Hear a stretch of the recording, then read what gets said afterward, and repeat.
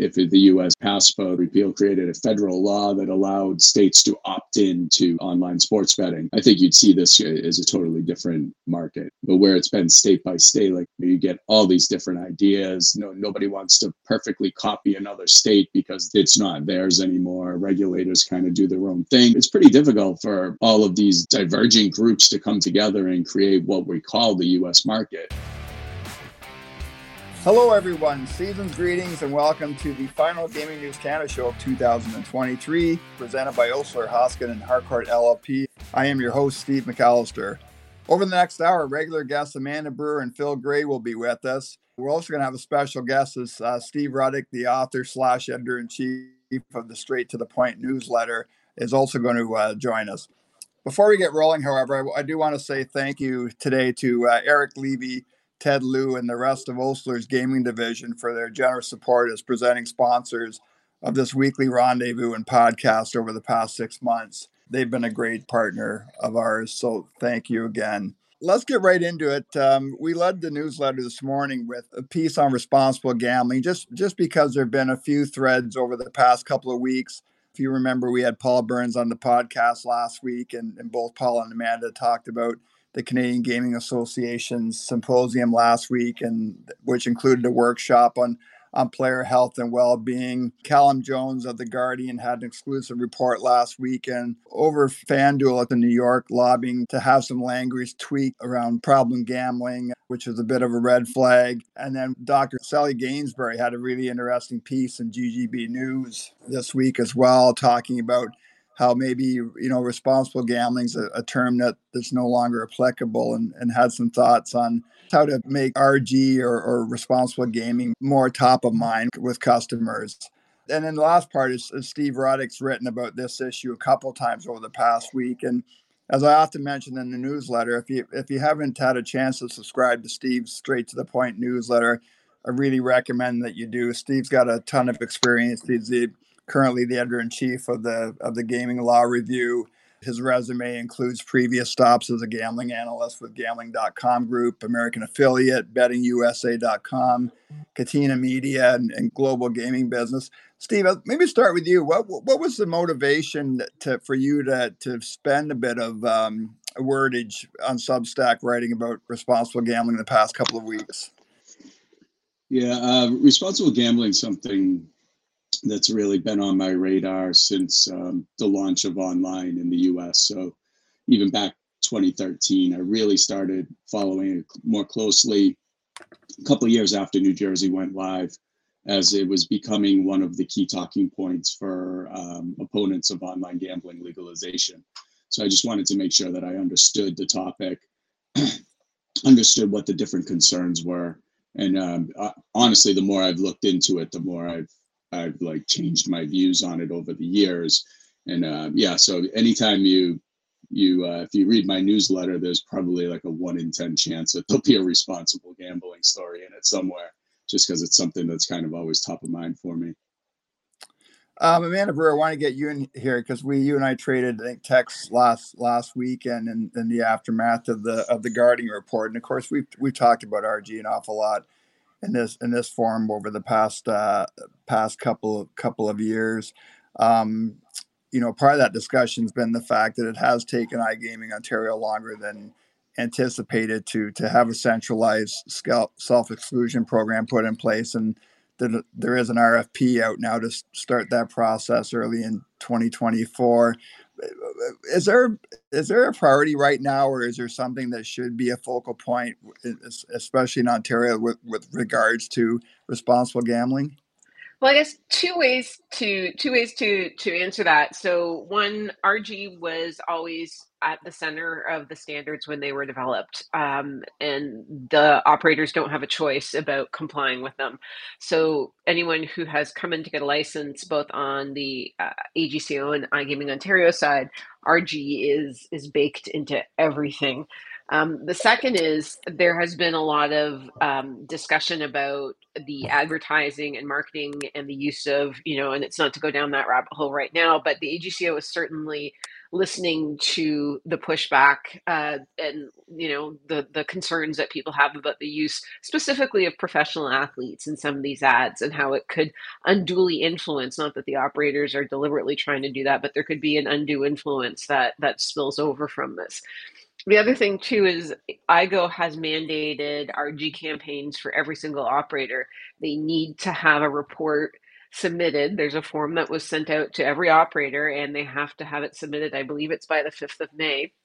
And it doesn't matter how they run their RG campaign, if it's online, a billboard, a television commercial, they have to have something in the market, no later than, Q1 so that they can get the metrics they need to report back to IGO in Q2. So, I would say the operators have a lot that is expected of them from the two sides of the regulatory body in terms of responsible gaming.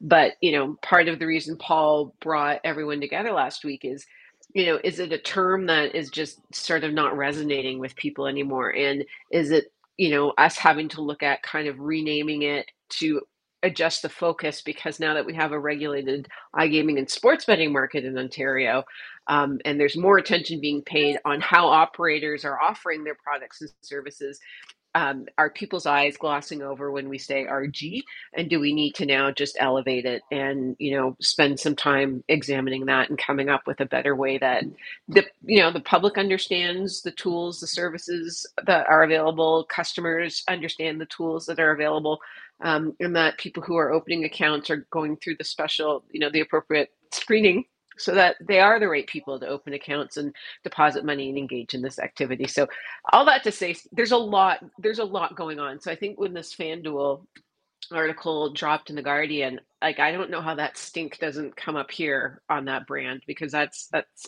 really abhorrent, quite frankly. That's Amanda Burr, by the way, and also Phil Gray's back with us as always, and Mark Silver as well. Steve, hey, did you just want to expand on Amanda's comments? Yeah, I think the Guardian article is a very intriguing one as we look in the grander scheme of things and how things are starting to shake out in the space. So you're starting to, every operator says the same things, right? That responsible gaming is a very important part of our culture. We don't want that type of customer, but some of the things we've seen recently kind of hint at that it's not quite always the case. So there was the obvious lobbying by FanDuel in New York. There was the recent Jaguars employee who was stealing money to cover some DFS losses. And you kind of have to wonder how that person was betting that amount of money on those sites and not having any type of enhanced KYC checks or anything going on. So I think as we look at the space as a whole, what people say they want to do and what people are actually doing, we need to find that balance between the two. And it's probably going to take regulators stepping in at some point. Self-regulation is nice in theory, but over the course of the history of gaming, we've kind of seen that doesn't always work in practice. Hey, Phil Gray, I want to get you in here because you've been involved in the sports book and gaming business for more than 20 years now. Yeah, KYC has been in place for, more than half a decade at most of the major sports books in Europe, and even some of the gray operators as well. And that was a protection against chargebacks, which was one of the resource-laden line items in the budget at one time. And that's when KYC came in as a protection, and also against minors as well. Most of the books have been very responsible in that regard. What hasn't been addressed yet here in North America, it has been somewhat in Europe with the white paper in the UK a couple years ago, is how much can a client lose, even with verification of funds, which is now in place at every book. You have to be able to prove you have the money to spend to lose, but how much can you lose? That's going to be another question, because the model for every sports book I know is built on a VIP base. And, they're clients that spend a lot and lose a lot. And 50% of the revenue for most sports books, any sports book really, is based on that VIP client base. Now they have to switch in North America to a recreational client base. And can you make money off that without a large market share? And that's going to come to a head soon, even with people who have passed verification of funds. If they lose a great deal of money, now they have someone to go to and say, why did I lose that much money, even though I can afford it? Hey, Steve, I cited this in the newsletter this morning and grabbed a section of your straight to the point newsletter, I think from Monday or Tuesday when you put this out. And you had three suggestions on what you thought an effective RG policy could be in terms of three criteria. And that's one, measurable; two, eliminating or not creating friction points for the better, and three, multiple off ramps. Can you just expound on that a little bit? Sure. So by measurable, what I mean is that a lot of the things we do, they sound really good. And then when you look at data from Massachusetts that the operators submitted, where there's been a lot of talk about putting deposit limits, putting time limits on players, so letting them opt into these things. And it's like 1% of players are using these. So we spend a lot of time and energy on things that don't have any measurable indication that they're working. So one of the things that I think is really important moving forward is the policies and the things we try to do. They have to be measurable in some way. We have to be able to track the results of them. As far as friction points, I think this is like a double-edged sword, because if you're eliminating friction points for bettors, you're probably creating them for operators. So there's a balance that needs to be done there. But we really need to make sure that when a bettor is looking to reach out for help, that it doesn't require them to go off-site. It doesn't require them to click through. It doesn't require them to close their web browser and then call a phone number. These are things that just aren't conducive in 2023 for how people look to get help. Another thing is people that generally in the internet era are looking for anonymous help. They want to reach out and maybe talk to somebody, but they don't want to meet you face to face first time out. So I think one of the really cool things on that front is Kinbridge is doing a trial with two operators in Colorado, where when somebody self-excludes, they're immediately given the option to do a telehealth session. So it's immediate. There's no friction to it. There's a certain number of people have been doing it. I think that's the type of thing moving forward that the industry really needs to get behind, is things that make it easy for the bettor to get the help they need.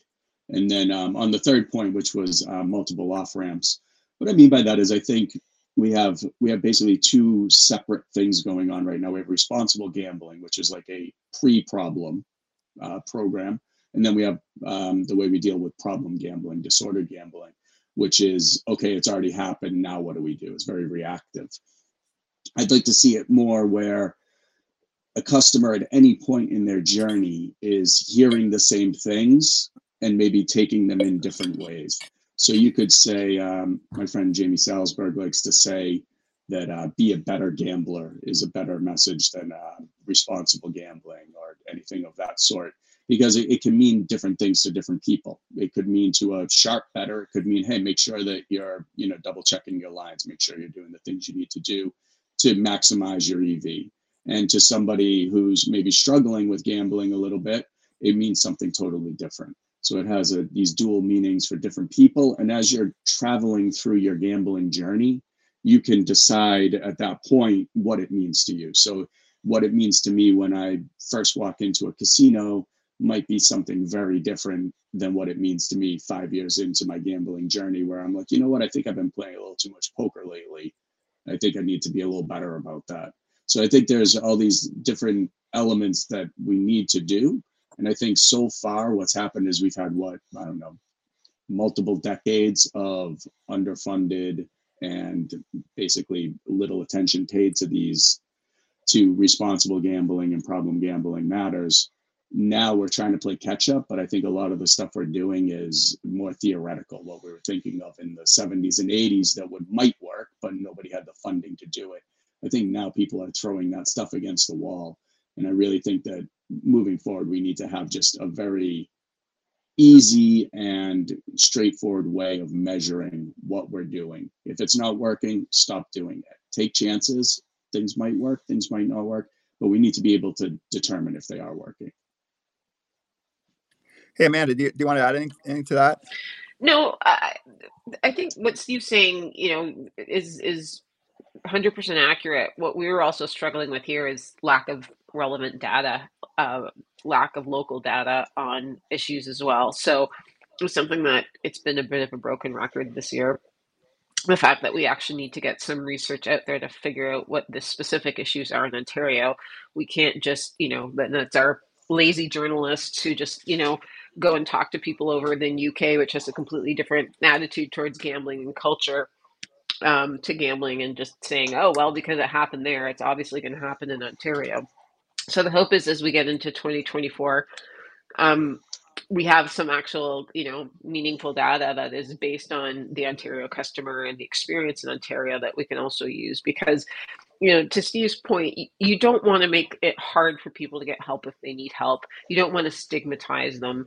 The whole point of this is it's supposed to be for people who can afford, the whole issue of affordability, afford to deposit that money, afford to lose that money, more importantly, but also they enjoy doing this. And it's entertainment for them. It's like going to the movies, it's going to a ball game, it's going out for, dinner or something. So, the hope is that we're getting customers who are, able to play in a way that maintains a good, healthy balance in their overall life. But, if you do need help, it's not going to be 10 clicks away or a phone call that, a phone number you have to go dial, but that it's easy and it's there. But I think that is also something that, it behooves the operators to make sure that that is easy to find and accessible on their apps or on their websites as well. So, there's still work to be done.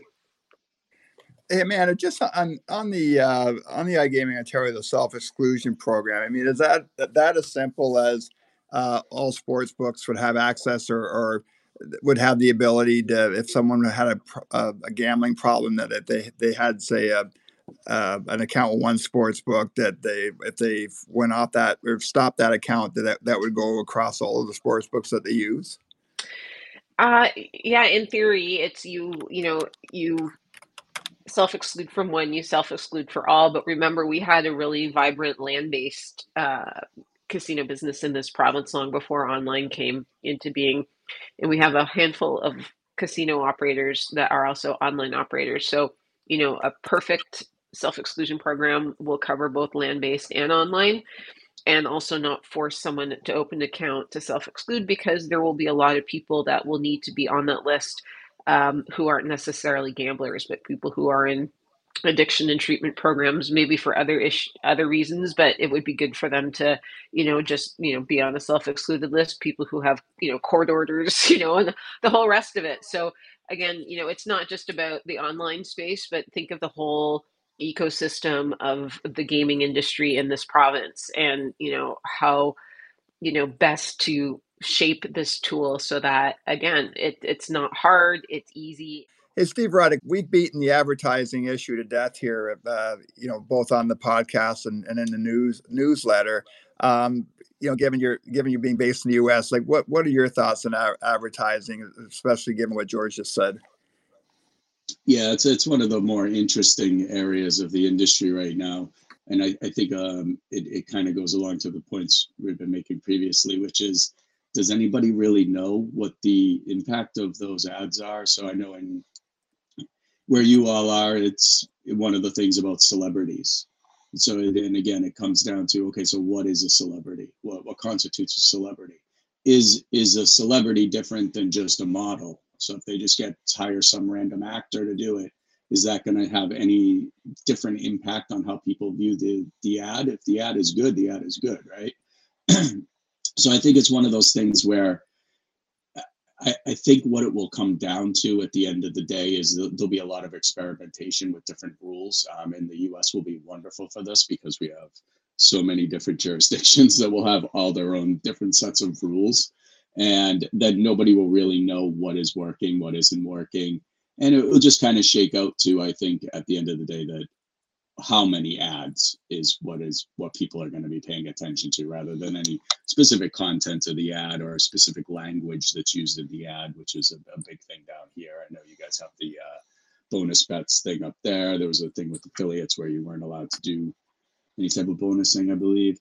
So there's all these different things that people are trying, and I'm not sure exactly what the impact of those measures are. So down the road, we might just see, things kind of shake out to like a median range where everybody goes, okay, we started really high, you guys started really low, and we're all kind of just filtering down into this middle range where we've just kind of figured out what we're willing, not what is best, but what we're willing to deal with, what the public is willing to accept. Yeah, and I just want to go back.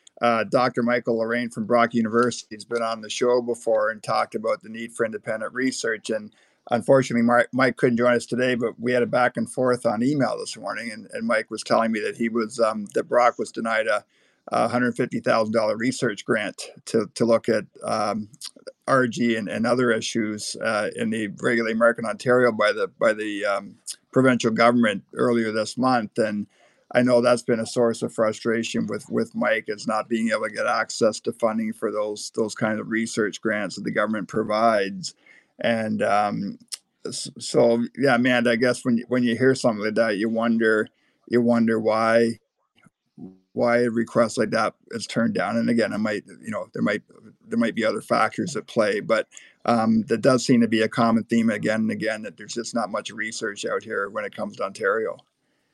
Yeah, I know Shelley White, the RGC, had a few operators that had thrown in some money, and I believe there is some research underway already. But yeah, that seems a little, it's a little disappointing to hear. I mean, in 150,000 in the grand scheme of the Ontario government's budget is probably a drop in the bucket. But my only hope is that money had been allocated for research at some other organization and it's underway, is the only thing I can hope. And yeah, we'll have to see what comes out next year. A word from our sponsor. The Gaming News Canada show is presented by Osler, Hoskin & Harcourt, LLP. Osler's gaming practice has the insight needed to help clients navigate the complex and evolving landscape of the gaming industry. Osler's position as a trusted advisor in the gaming industry has been built over years of service to operators, suppliers, and gaming authorities. Visit osler.com/gaming for more information. That's osler.com/gaming. Hey there, sports fans. Are you looking for fresh and fun takes on the hottest topics in Canadian sports? Well, we've got just what you need. Introducing Homestand Sports Today, your go-to daily sports newsletter, bringing you the Canadian angle on the hottest NHL, NBA, footy stories, and more right to your inbox. But wait, there's more. Homestand Sports isn't just another text-heavy newsletter. Every story has its own video featuring our talented hosts like me, Albert Vartanian, giving you a newsletter experience like never before. And did I mention it's a free subscription? Subscribe now at homestand.ca. Now back to the show. Steve's thought on this, but maybe start with Phil. And again, we do get people who listen to this show and the podcast that comes out subsequently on just for people who are getting a sportsbook app for the first time and getting an account, just on the kinds of things that they should look at. And it's almost like the responsible gambling is maybe an afterthought sometimes. But Phil, are there some things that when you're signing up for a sportsbook account, you've never bet on sports before or played or been an iGaming customer that you should look at with regards to RG? Well, first contact with customer service is that's the utmost point for sportsbooks, to have a great customer service that's knowledgeable, that could explain the parameters of what the sportsbook offers, and will offer now more than ever links to what responsible gaming means, but also what the sportsbook offers. And that first point of contact is always the most important. And then a new client will take it from there on their own and explore and see what the book has to offer. How shiny is it? Really it is kind of that. Now you see it, a lot more bells and whistles, a lot more betting options, exotic options. and that appeals to the new bettor, and they go from there on their own, and how they progress. Whether they become just a which happens more often than not. Just a 1 or 2 time bettor, and then they never come back, or they get interested in and become more of a recreational bettor. Hey, Steve, any thoughts on that? Yeah, I think for a new customer, especially, it's what I would give them for advice for anything in general. So I own a martial arts school, and when somebody comes in and says, "Oh, I wanted to try your school. I've never done anything before," I would say, "Okay, well, try it, and then go across town and try that, and then go over there and try that. And where are you comfortable?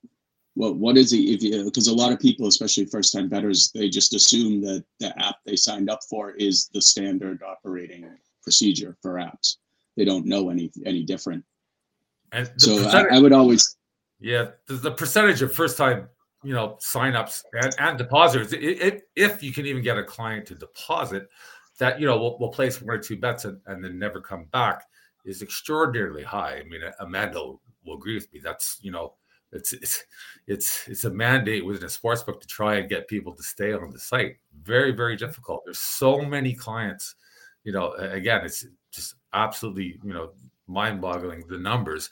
People that come in will either come onto the site, talk to customer service, and actually will make an account and never deposit.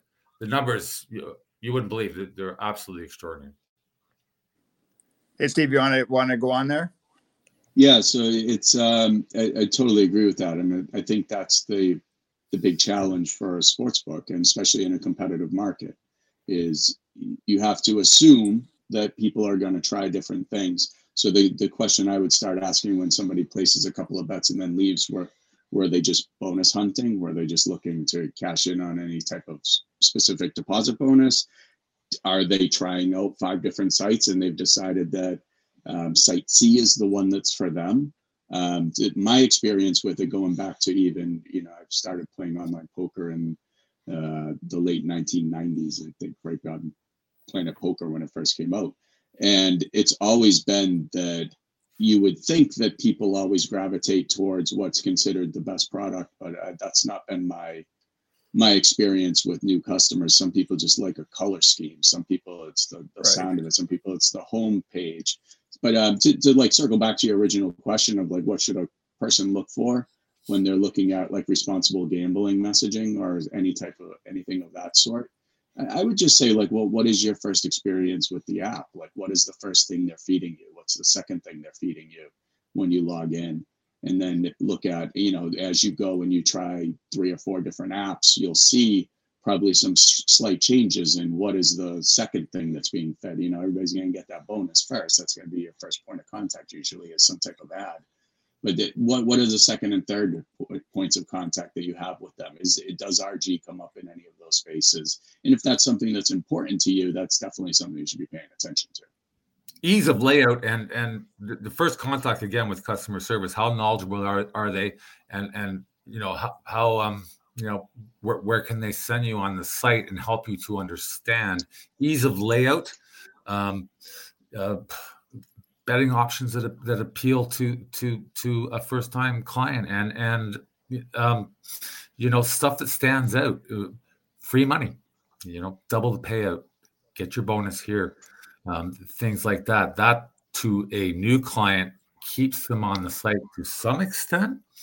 But again, if they're just wandering around, very tough to keep them on the site. It's very easy to identify bonus abusers now. I mean, it's so obvious from the get-go. There's so many checks and balances in place for that now that it's very hard for them to come in. They'll just come and go. The industry has changed on that front so much in the last few years. Hey, Amanda, I'll give you the last word in this topic before we move on. But I guess in the Guardian article, Brianne Dora-Shawal, who's a problem gambling lobbyist, suggested that operators really just kind of paid lip service or played the RG card when they were going through the process to be regulated, whether it's in a state or a province in Ontario. But it wasn't, once they're regulated, they're not doing a whole lot in that area. Like, what would be your response to that? I think that's one of the most damaging accusations that could be leveled against an operator. Certainly on the Kindred side, we experienced a whole bunch of customers that were there one day and gone the next. You've got, 47, I haven't looked lately, but, almost 50 operators in this market. So it stands to reason they're trying a whole bunch of different operators, and why they like one over another is, one of 1,000 different reasons. But, the fact that I know the AGCO and IGO worked really hard to make sure that RG was, embedded throughout all of the standards. And to find out that operators who are supposed to be coming in here with this wealth of experience with this and, supposed to be leaders, to the rest of the operators because of their wealth of experience are all of a sudden just doing that, paying lip service or trying to actively, roll back parts of standards or regulations. It's just like, you understand why we have all that negative media attention up here and why those, fingers get pointed at the operators.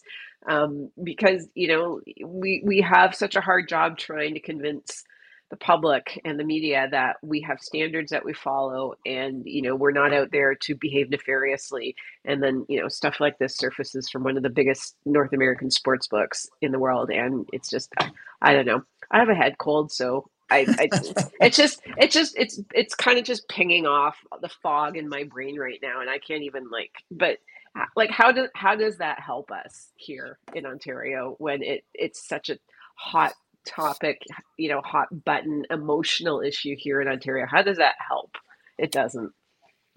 I had a European operator come in, and one of the first things he asked us, Steve, was, "What's your bonus spend?" And we were a little stingy, why give away free money? About 7-8%. And his jaw dropped to the ground. I mean, his remark was, if you're not spending 20%, on bonus, you ain't gonna hang around, So it's bonus. People want free money, and that drives them to the site, along with, yes, the parameters and the aesthetics of the site, absolutely, and event offerings, but bonus. That's the industry. Give them free money. Yeah, and I'll say my inbox certainly gets. I do get a lot of bonus offers from the sports books that I've signed up for sure.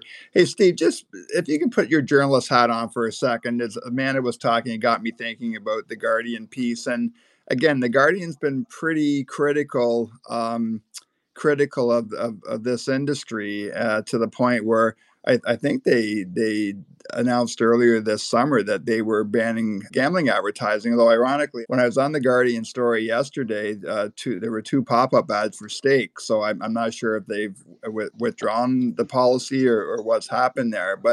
And I think, we've talked about in Canada, CBC has also been fairly critical of the gambling industry, and since Ontario launched in April 2022, I'd be curious your thoughts where you think the reporting from mainstream media has been balanced on the industry.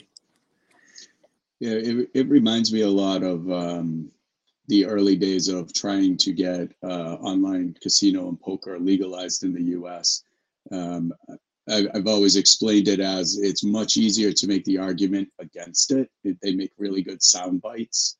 Sheldon Adelson famously coined the click your mouse, lose your house for online casino. And then his Andy Aboud, his right-hand man, would go in front of hearings, and he would just pull out his cell phone and go, "This is a casino," in everybody's pocket. And then it takes somebody with a more nuanced perspective, it takes 3,000 words to counter that. So what are people actually hearing?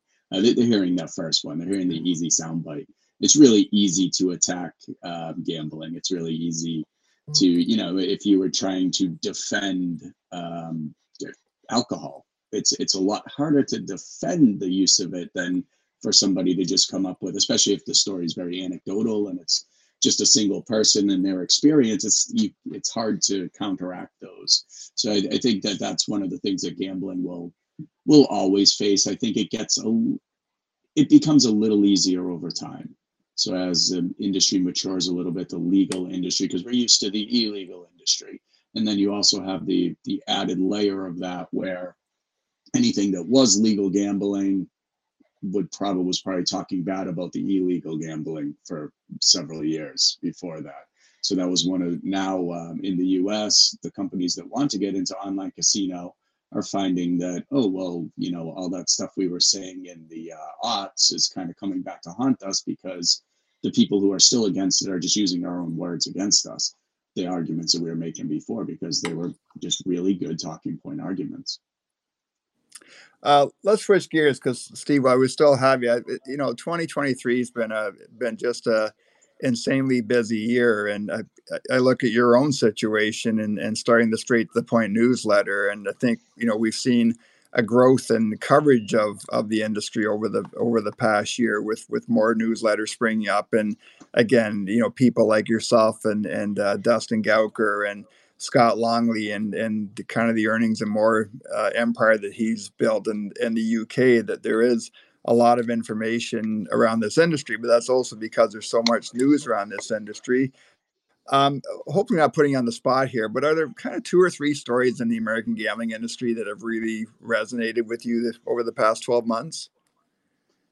Yeah, there's so if I really racked my brain, I could probably come up with a list of 50, but off the top of my head, I would say that like the biggest story for me in the US space, at least, has been the exits and the drawdowns of different companies that have they pretty much given up quite quickly on competing in the space. And then you've also had a few resets, which were massive resets. So you had Bally's, which seemed to be trying to bring everything in-house and had this great grand strategy, and then decided just to throw it all in the rubbish bin and start over as with Cambian as basically a white label product. You had obviously the Barstool to ESPN transformation, which was kind of caught everybody off guard a little bit, I would say. So there's a lot of, I think people are realizing just how difficult the industry is, especially it's difficult in the US for a variety of reasons, but one of those reasons is the state by state approach. So if this was the PASPA, the PASPA repeal created a federal law that allowed states to opt in to on online sports betting, I think you'd see this as a totally different market. But where it's been state by state, like I was saying earlier, you get all these different ideas. Nobody wants to perfectly copy another state, because then it's not theirs anymore. Regulators kind of do their own thing. Some regulators are well paid, like the ones in Massachusetts. Some are basically volunteers and only, show up like once every 2 months for a meeting. So it's pretty difficult for all of these diverging groups to come together and create what we call the US market, which just isn't the US market.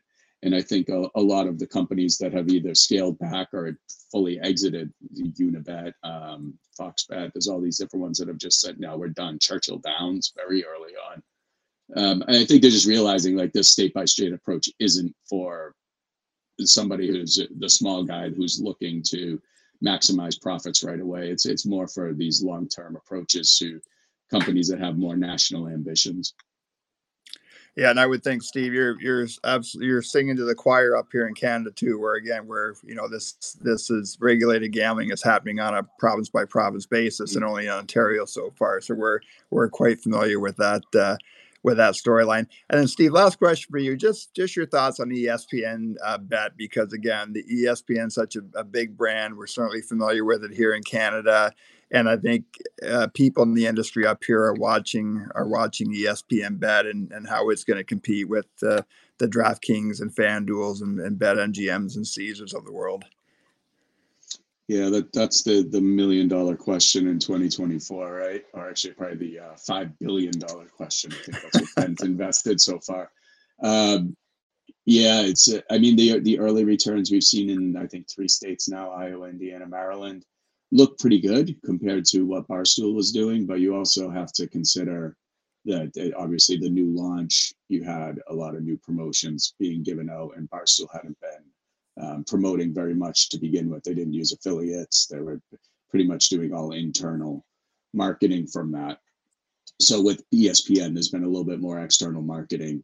So it's interesting watching that first month. I don't think we'll really have a general idea until like maybe 6 months on of what their market share really looks like. I think when I parsed it out over if they were operating for the full month, they'd be around getting close to 10% handle, which isn't a bad start. But if that's on the back of promotional offers that won't be there going forward, then that changes the dynamic a little bit.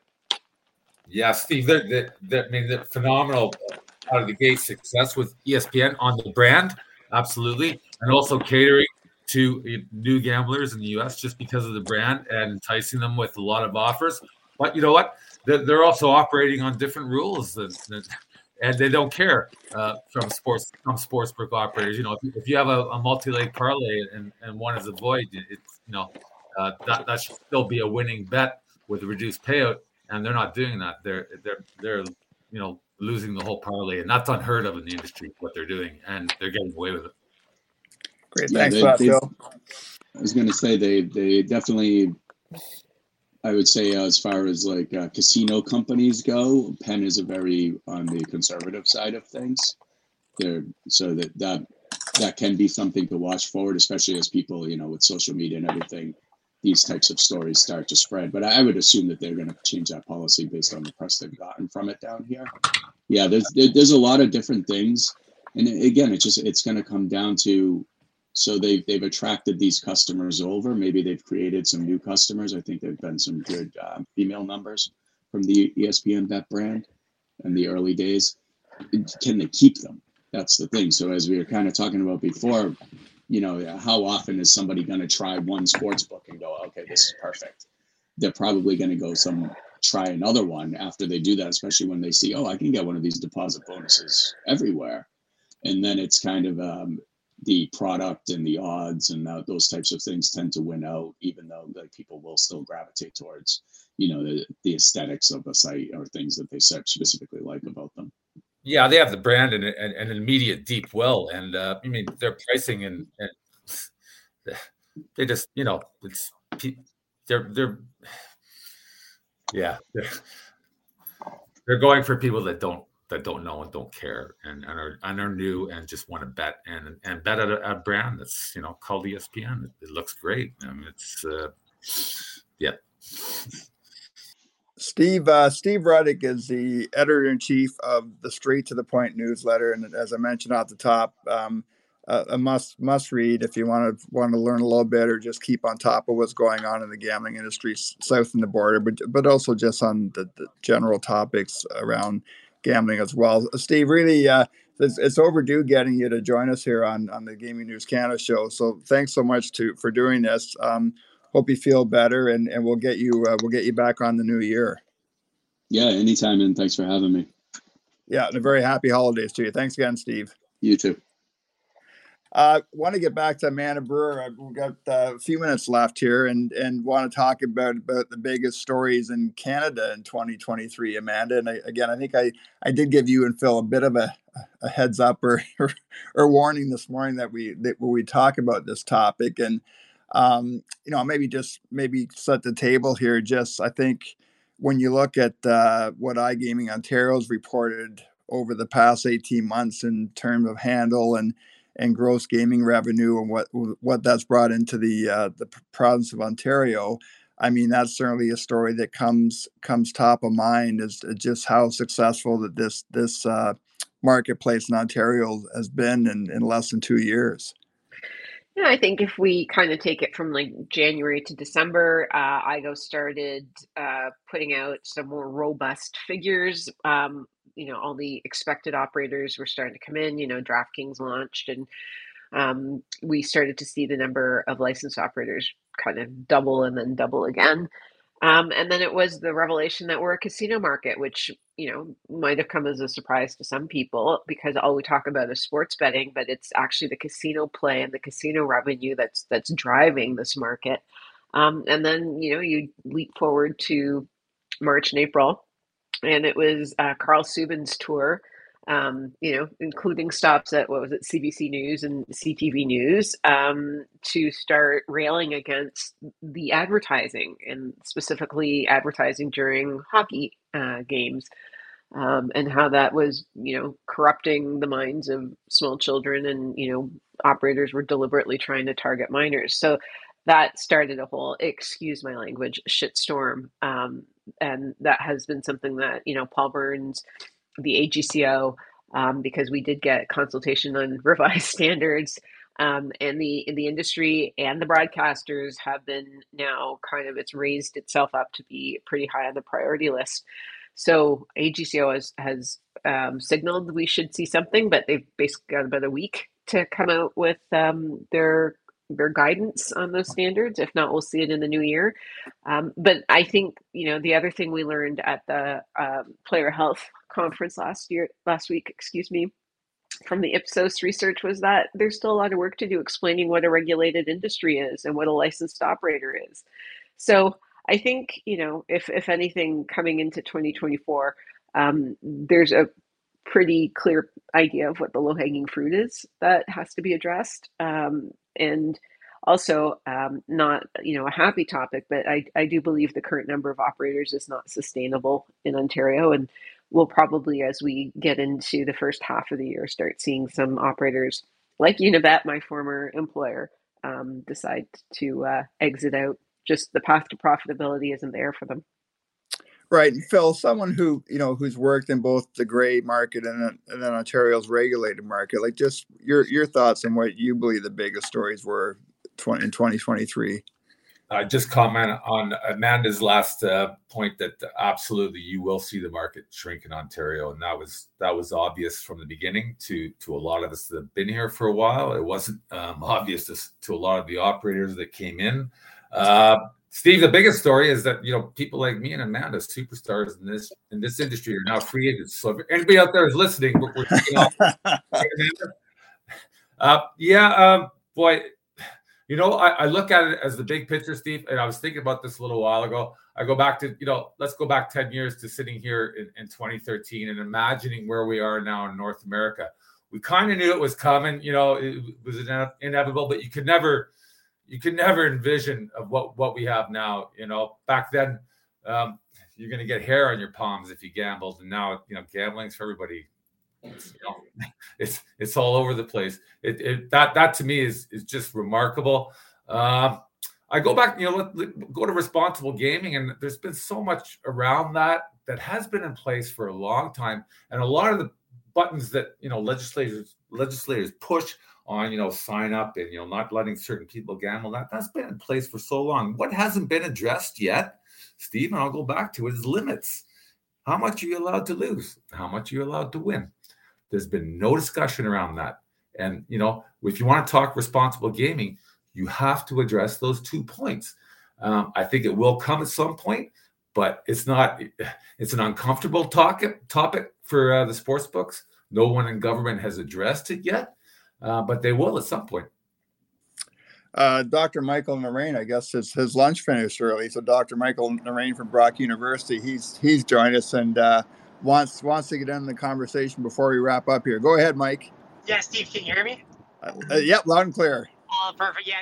The lunch wrapped up, so I was able to jump on. I wanted to really quickly jump in and say, I agree with both Phil and Amanda, but I think for me at least, the biggest story in 2023 is how much talk there is in the space, and yet little action, particularly from the AGCO and IGO. I think when we talk about Amanda brings up the Carl Subban tour, even the Bruce Kidd tour, and there's a lot of other people touring out there with a lot of stuff to say, but not a lot of empirical research to back it up.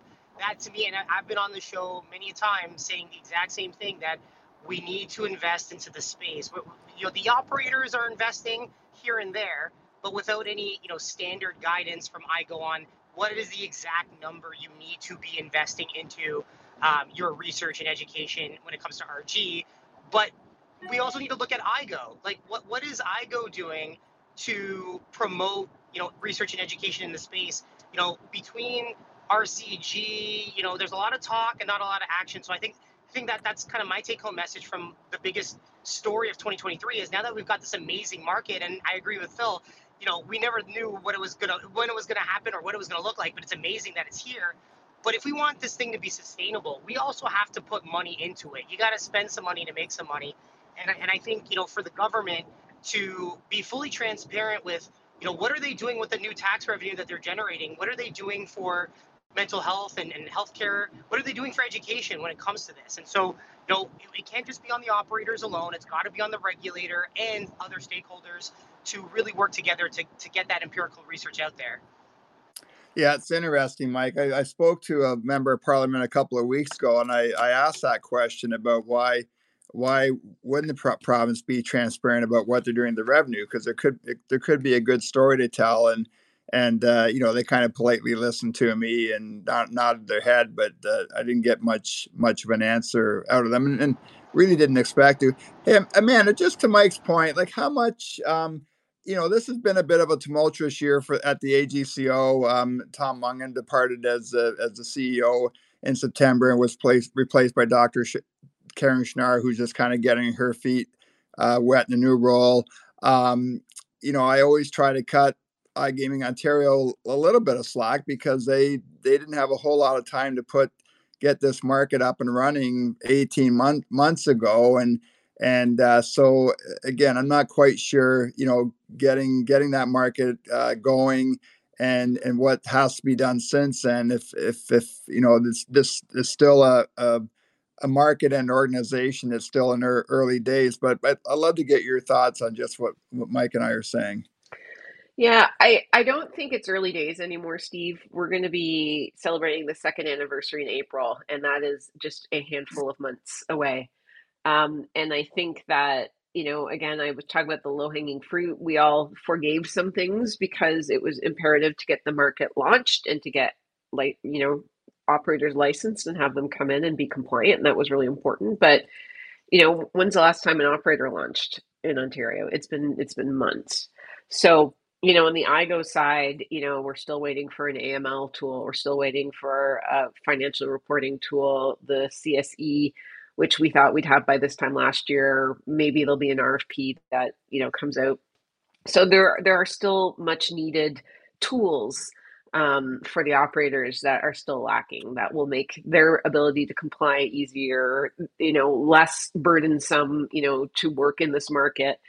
And on the AGCO front, we have said they've been very progressive with their approach to regulation, and they've been light touch. The reaction to the outcry over the sports betting ads during the hockey playoffs last year caused the AGCO to sort of over-rotate into being more prescriptive, which we hadn't seen. With Karen coming in now, I expect a bit of a reset.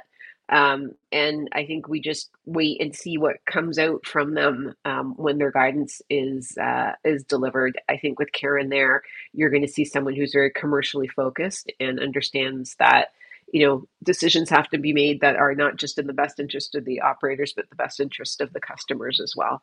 So that's what I hope as we get into 2024 is both sides, the AGCO and iGo, can come together and just start looking at the lens with a very commercial focus, because you want your operators to be compliant and make it easy for them to be compliant. And you want your customers also to be healthy and to be able to enjoy the product safely, and for that not to be, difficult or, at a high risk level either. So room for improvement all around. How's that?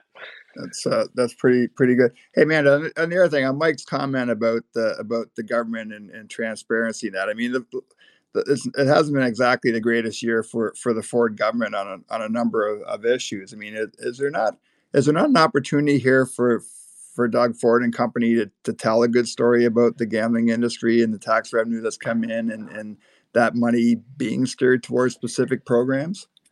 The short answer is yes. It's something that you and I have talked about because there's never been a disclosure from the government about what they're doing with the revenue. And I think there probably is a good story. So maybe that's something, we can tackle next year. I apologize. I have to jump to another meeting, but I wish everyone a very happy holiday. This has been a lot of fun this year, and I look forward to picking it up next year. Great. Thanks, Amanda. And the same to you. And that's a great segue to wrap up here. as always, Mike Narain, thanks for hopping on late. We'll get you back on the show early in the new year. Phil Gray was a bit of a latecomer as a regular this fall. So Phil, can't thank you enough for being part of these get-togethers on LinkedIn Audio every week and having your voice on the podcast, and look forward to having you here again in 2024. Thanks for having me, Steve. It's been great fun the last couple of months. Yeah, we also want to thank Steve Ruddick for appearing today, and also thank Chris Abbott, who's been with us for most of the ride in 2024. We are going to take a couple of weeks off. This, as I mentioned at the top of the show, this is our last get together for 2023. We'll be back on January 4th, 2024. And again, thank you so much to Osler, Hoskin, and Harcourt LLP for their presenting sponsorship of this forum. Also about the newsletter, we will put out the final newsletter of the year on Tuesday. And then we're going to take a couple of weeks off and recharge our batteries a little bit. So we'll be back with the Gaming News Canada newsletter on January 4th as well next year. Really want to thank Sean McCormick and Stevie Zimmerman for the work they do in the background. Mark Silver, who, in addition to his duties as CEO of Parlay Media Group, is executive producer of these get-togethers every Thursday, and turns out a pretty coherent podcast despite the host on Monday morning. So, Mark, thank you for that. Thanks to all our guests this year. This podcast has become an important destination for people who work in the industry to keep track of what's going on in the sports betting and gaming world, obviously with a focus on Ontario and across the rest of the country. But we're lucky enough to get people like Sue Schneider at SBC and Jessica Wellman from SBC, people who come on from other places, Lindsay Slater and John Pappas from GeoComply. So this show has become a great place for expert voices around the industry to come and teach us a little bit about what's happening and keep us on top of the latest news. So I do want to thank every single guest who's appeared on the show this week, and we'll continue in 2024 to make this a place where people want to either join us on LinkedIn Audio every Thursday afternoon or do want to listen to the podcast because they believe there is value and that we do provide a valuable service to the industry. So to everyone, have just a wonderful holiday season. Please be safe. For the people that are traveling, whether it's in your car or flying, please be careful out there.